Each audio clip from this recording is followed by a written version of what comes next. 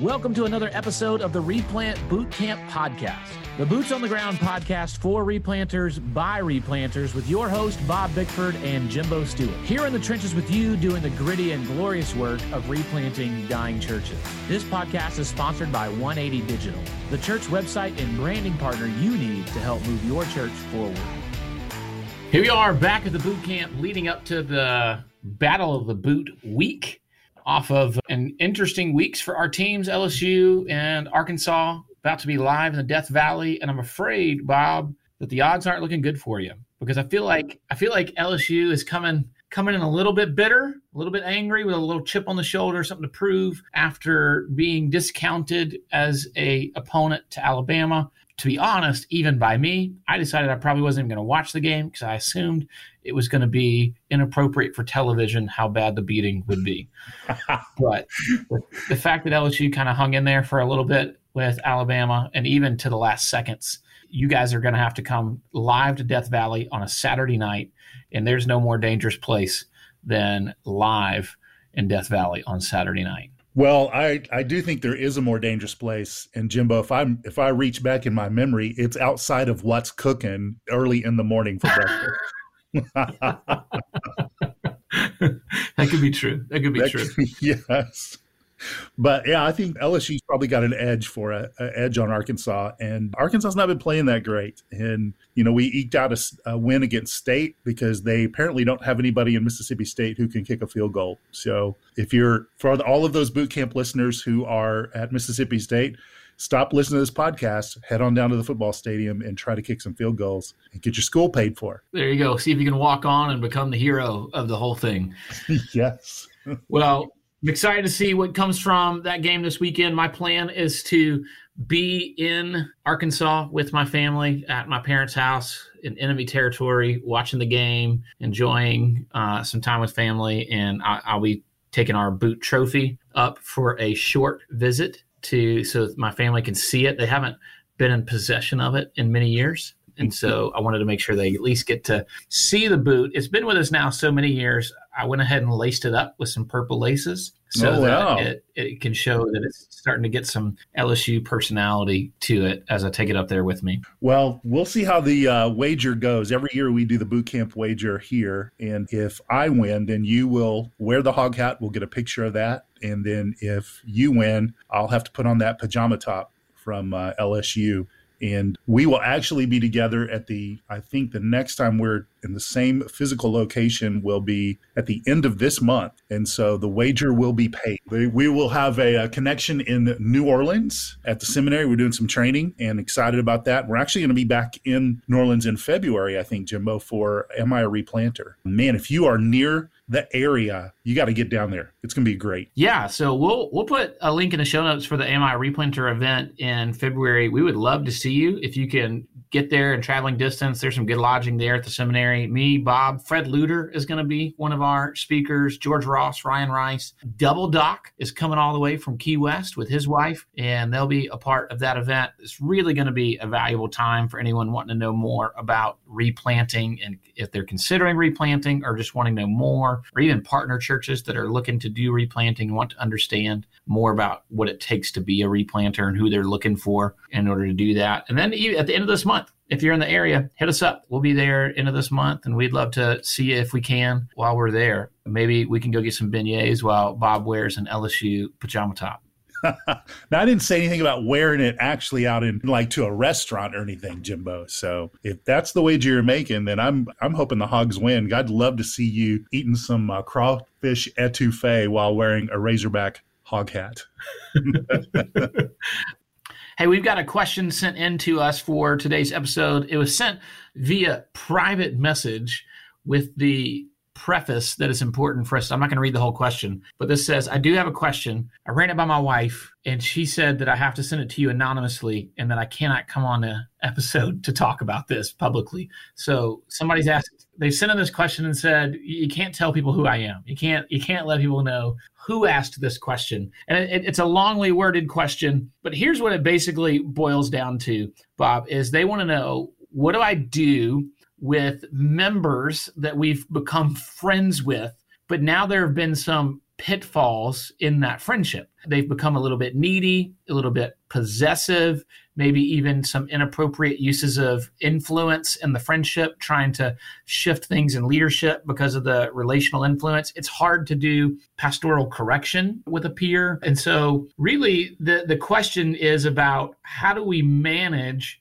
boundaries and friendships with members? I mean, that's a tough one because I think a lot of pastors and pastors' families struggle in the area of relationships with people in their congregation. I mean, think about it. If you are leaving a place where maybe you spent 3 or 4 years going to school, or maybe you're sent out from a church that's a loving congregation, you're starting over, right? And one of the things I've noticed, Jimbo, is the people who want to be your friend right from the get-go, right from the jump, are probably the people you should be a little wary of, right? So I'll just say that up front. If you move to a new ministry setting, the person who's really like just over the top pursuing you and really wants to be your friend, I would just say don't always be suspicious, but you should be wise, and you might want to be a little bit wary, because I've noticed in my own experience and then in some conversations with pastors, the person who's always around and always pursuing you, they may have a little bit of an agenda,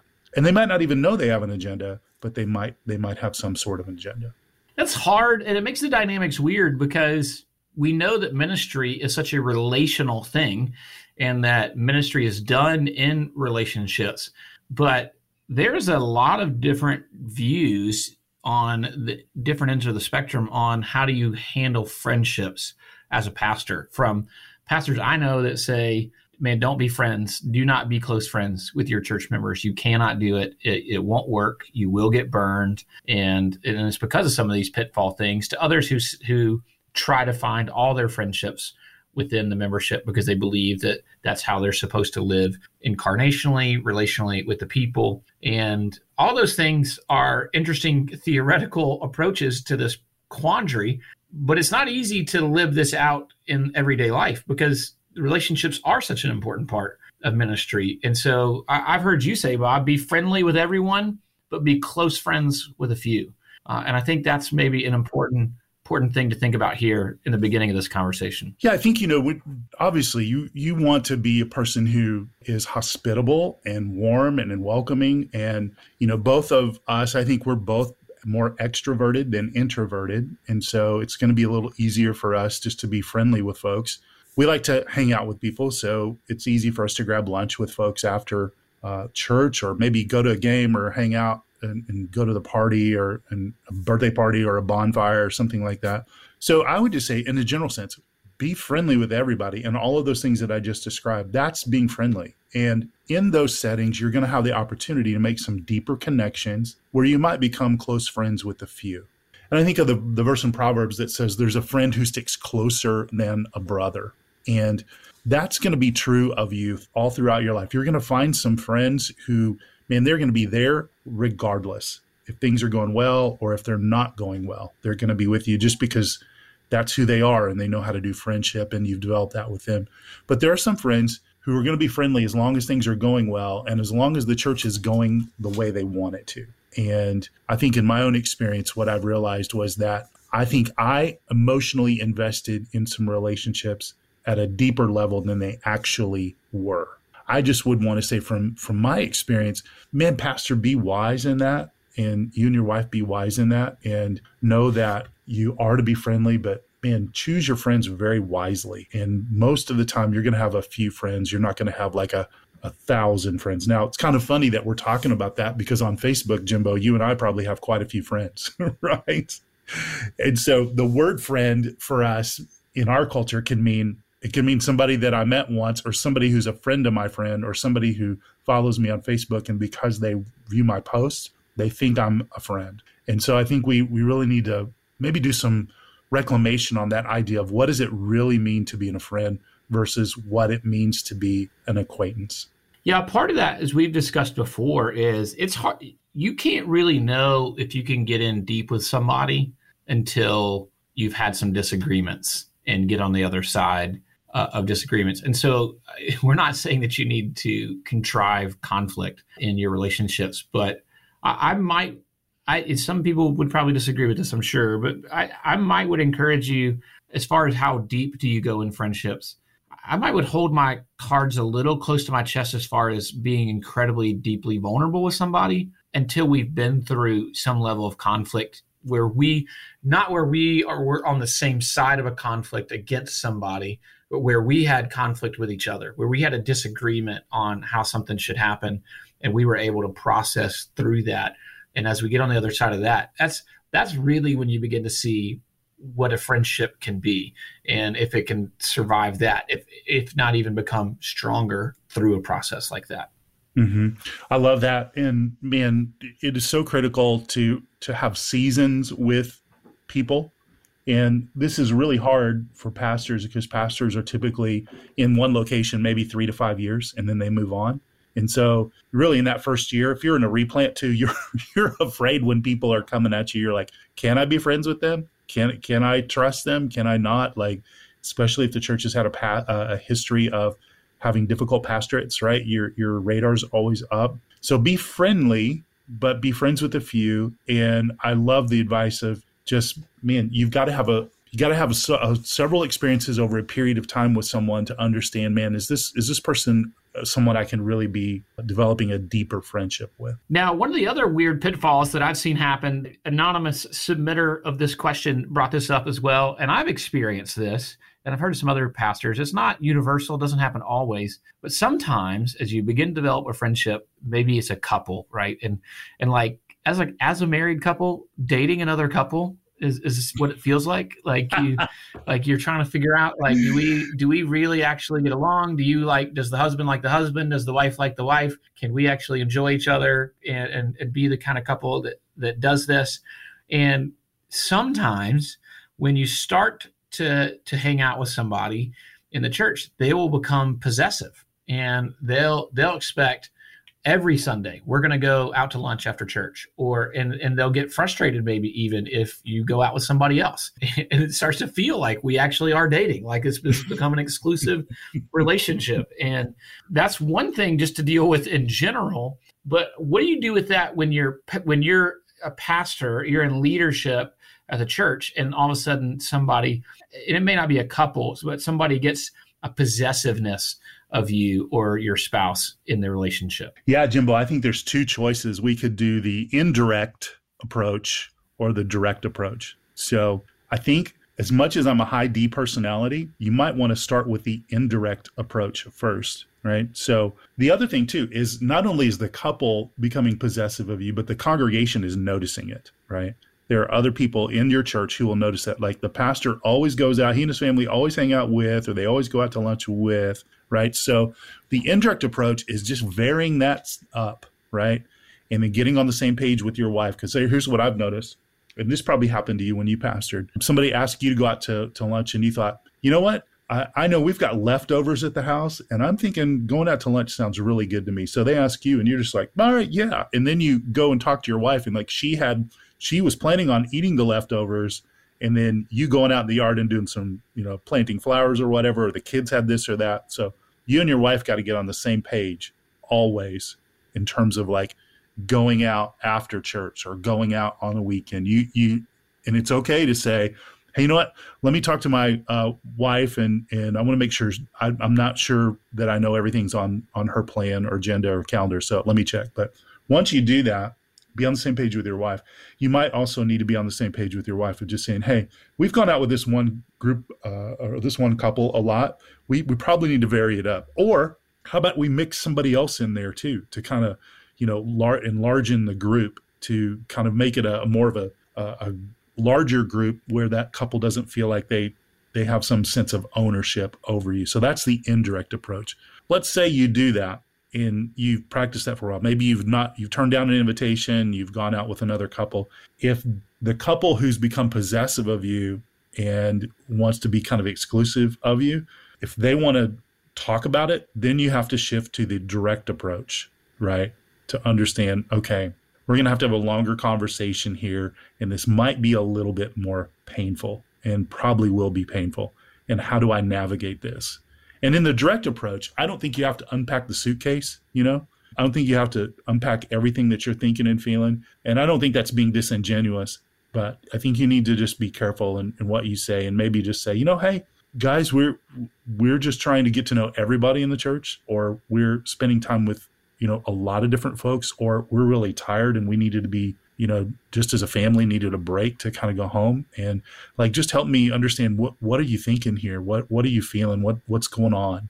And leave an open-ended question rather than leveling an accusation. You wouldn't want to start the conversation, well, I think you guys are just too possessive of us, right? Like that, then it's game on, right? And you just it's going to be a disaster. You just probably want to say, hey, what are you thinking? Like, tell me what you're feeling, and just process that out. And then ask a follow-up question. Well, why are you feeling that way? And then what's underneath that? And help me understand, and all those sorts of questions.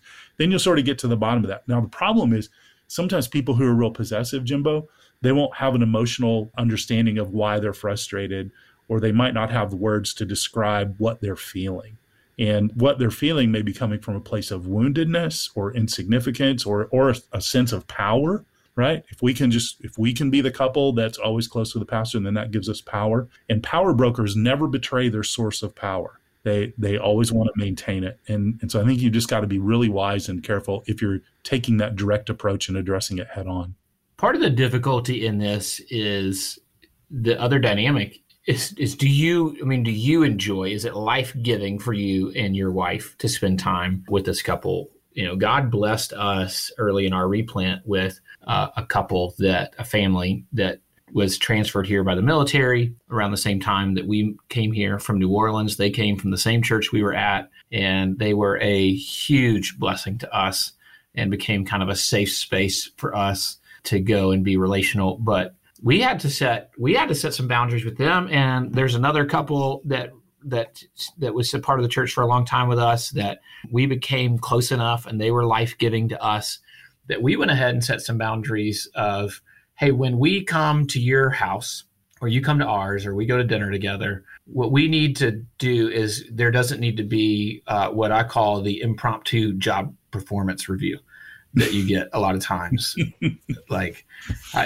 My least favorite part of going to a meal or a social environment with church members is oftentimes I felt like all of a sudden I was in the middle of an impromptu job performance review, and they would start coming at me about certain things in the church. And in my mind, I had shifted to, we're just hanging out as friends and we're whatever. Mm-hmm. And so we've had some friends that we've set that boundary with. And then there are others that have wanted to possess a lot of our time. And just to be honest, they were not life-giving for us. And so we knew going into it, this is ministry.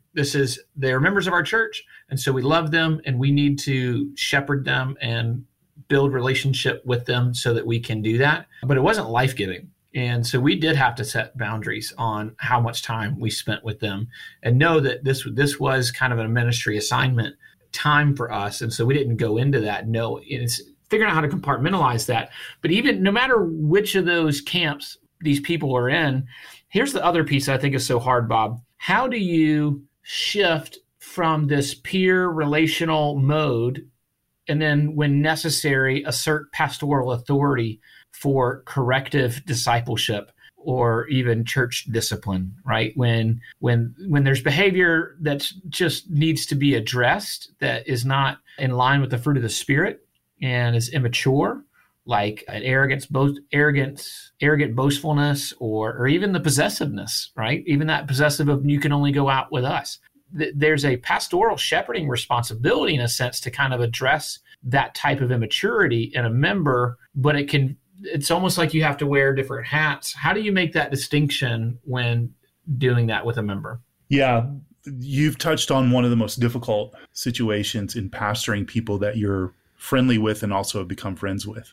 I think that you have to understand what hat you have on in that moment. And then sometimes you got to take one hat off and put another one on. And so I think introducing a conversation to say to someone, hey, man, I need to talk to you just as a brother in Christ here. That's like the friend aspect of it, right? Man, I've noticed this about, the way you interact with your wife, and I've just have some concerns about that, right? And so can we just have that conversation, right? That's a way to introduce that. Man, I love you. I'm your friend. I'm your brother. let's have the conversation. Jimbo, if that doesn't go well, and if other people, perhaps other elders, are becoming aware of, let's say, a situation in a marriage, then you have to move out of that friend and peer role into that pastor role. And this is why there have to be not just one pastor, but several pastors, right, that are involved in caring for the congregation, I think is super helpful. Or if they're not, and some of our guys that are replanters, they stepped into a situation where they have deacons or they have committee leaders. They don't have other elders, right? So they're at a distinct disadvantage in some regards in doing church discipline or having caring conversations. They have to move into that position relationship, right? I'm now the pastor as a person who's been entrusted with overseeing the flock. And now we're going to have a different conversation. And man, I've had to do that before, and that changes the relationship. And I've seen that and I've experienced that. And I can't think of a situation where I've had to go from a peer kind of friend, kind of brother to a positional pastor and deal with an issue where it's gone back to the peer relationship again. And that's been my experience over the multiple years I've been in ministry. And, I'll say maybe I've handled it wrong. Maybe I've done it wrong. But in the instances that I've had to act as a pastor from position, there have been significant issues. One was a real strong marital issue. And one of them was a guy that wanted to be an elder, and he wasn't tithing, and he couldn't show up to church on time. So he just wanted to be my friend. And I was like, hey, bro, if you're not giving and you're not able to show up to church on time, I've got real questions about you being an elder. Right? And so, man, we immediately moved from friendship to pastor congregant in that situation, and then also in a marriage situation, because we were in a real difficult conversation. And I think you've got to try as a brother, you got to try as a friend, and then if you have to go to that position as a pastor and exercise church discipline, just be prepared that that's probably going to change the relationship. Yeah, I think there are some things you can do maybe to attempt to mitigate it that I've done at times, is even dedicated communication channels for more official things. And what I mean by that is one of the things we did with some of the members that we kind of set those boundaries and said, hey, we need a safe place to just be friends. As we said, I do want to hear your voice when you have concerns, and I need an avenue also to be able to speak to you pastorally. And so when we do that, what I'd like us to do is set an appointment to meet in my office. Mm-hmm. And we know that when we set an appointment to meet in my office, that's a place for you to, as a member, speak concerns to me about how the church is being led or things like that. But it's also a place for me to speak to you as a pastor and to speak with that authority into your life. And we know that we're going to somewhat relegate that to that specific location and way of communicating. And that way we know when we walk into the office, that's what's happening. Mm-hmm. And try to set those boundaries. But you have to, if you're going to set it, it doesn't have to be the office. You can set whatever boundaries you want to set. But once you set that, you really kind of need to live by that. And so you can't, just like you don't want them to impromptu give you a job performance review while you're at lunch, you don't need to impromptu give pastoral authority correction in their life at lunch without them knowing that's what's coming. And also, I also wouldn't start the friendly lunch with, hey, we need to meet in my office tomorrow morning. But yes, that's going to make the lunch really, really awkward. But figure out a way to communicate, and maybe it's. I think it can help just to even professionally word an email, right? Email them and say, it's a joy being your pastor. There are some things I'd like to discuss. When is a good time that we could meet in my office? And that does let them know. And look, I don't know if there's a great way to say it, right? And you can even put in the email what it is you want to discuss, because we also never like when people go, hey, we need to talk. Well, like, that's a scary phrase. Like, what do you need to talk about? You got to give me more specific information. But creating those avenues, I've done that some and been able to maintain some friendships with some people, but it doesn't always work. Mm-mm. More than not, even if you do that, it's going to be difficult. And so here's where you have to make a choice, pastor. Are you primarily their pastor? Does Hebrews 13 apply here? Are you held accountable for charge of their souls and leading them? And at that point, you have to be willing to lose the friendship if necessary. Hopefully you don't. And maybe even if you have a riff, like the Apostle Paul and John Mark do in the book of Acts? Well, towards the end of Paul's life, he asked for John Mark to come visit him. And it seems like they reconciled at some point. And I would always attempt reconciliation if we can, especially if they're still in the church.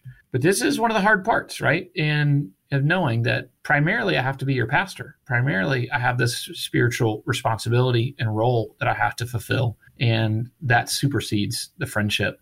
I think here's the last thing I would say, Bob. I think that's why having friendships with other pastors outside of your church is so important. It's people that know the world you live in. They know the pressures that you have. They know those issues, and they're people you can go to and say, here's what I'm struggling with. How would you handle that? Can you help me? Can you pray for me? Hey, I'm having lunch with so-and-so, or we're meeting in my office. Can you just pray? And it's a safe person outside of the ecosystem of your congregation that you can kind of bounce things off of and be friends with and have those healthy friendships. And I think you should try to have some friendships within the church, but they shouldn't all be there. You need some friendships outside of the church for sure. Super good word. And I concur. And there needs to be a way for you to have a conversation with another pastor about the challenges you're facing, and for it to go to the place where he's encouraging you to pursue Christ, to act according to the gospel, and to be a good pastor, and not just commiserating with your misery, right? And those are some of the best conversations where somebody's able to do all of those things and you still feel that kindred brotherhood or friendship with them, right? I have had the conversation with a pastor that feels like I come and want to process something out, and then he hands me a list of 5 things that I was doing wrong and then 10 that I need to do right. I'm just like, okay, that's not helpful, right? I mean, it can be helpful, but it's like, I don't think that's quite what I was looking for. But I'm looking for someone who can just honestly hear me out and go, yeah, that's hard. Have you thought about this? Or, man, can I just push on this a little bit, right? And there's a finesse to that. And I guess what I would say, Jimbo, is the finesse that you discover in a true friendship feels really good. And finesse might not be the right word to use, but there's a characteristic of a close friendship, characteristics of close friendship, where it just feels, it's easy, right? And you feel encouraged and you feel empowered to be who God's called you to be. And so I would say, pastor, when you feel that, when you discover that, value that and be wise, be discerning, be friendly with everyone, be friends with the few. Thank you for listening to this episode of the Replant Bootcamp podcast, a resource for replanters by replanters. If you enjoyed this episode or found it to be helpful for you and your ministry, please help us get the word out by subscribing, sharing, and leaving us a review on your favorite podcast listening platform. This podcast is sponsored by 180 Digital. 180 Digital is a team of design, development, and marketing experts that love working with churches big and small. Check out 180.church, ONEEIGHTY.church to learn more about how 180 can help your church move forward.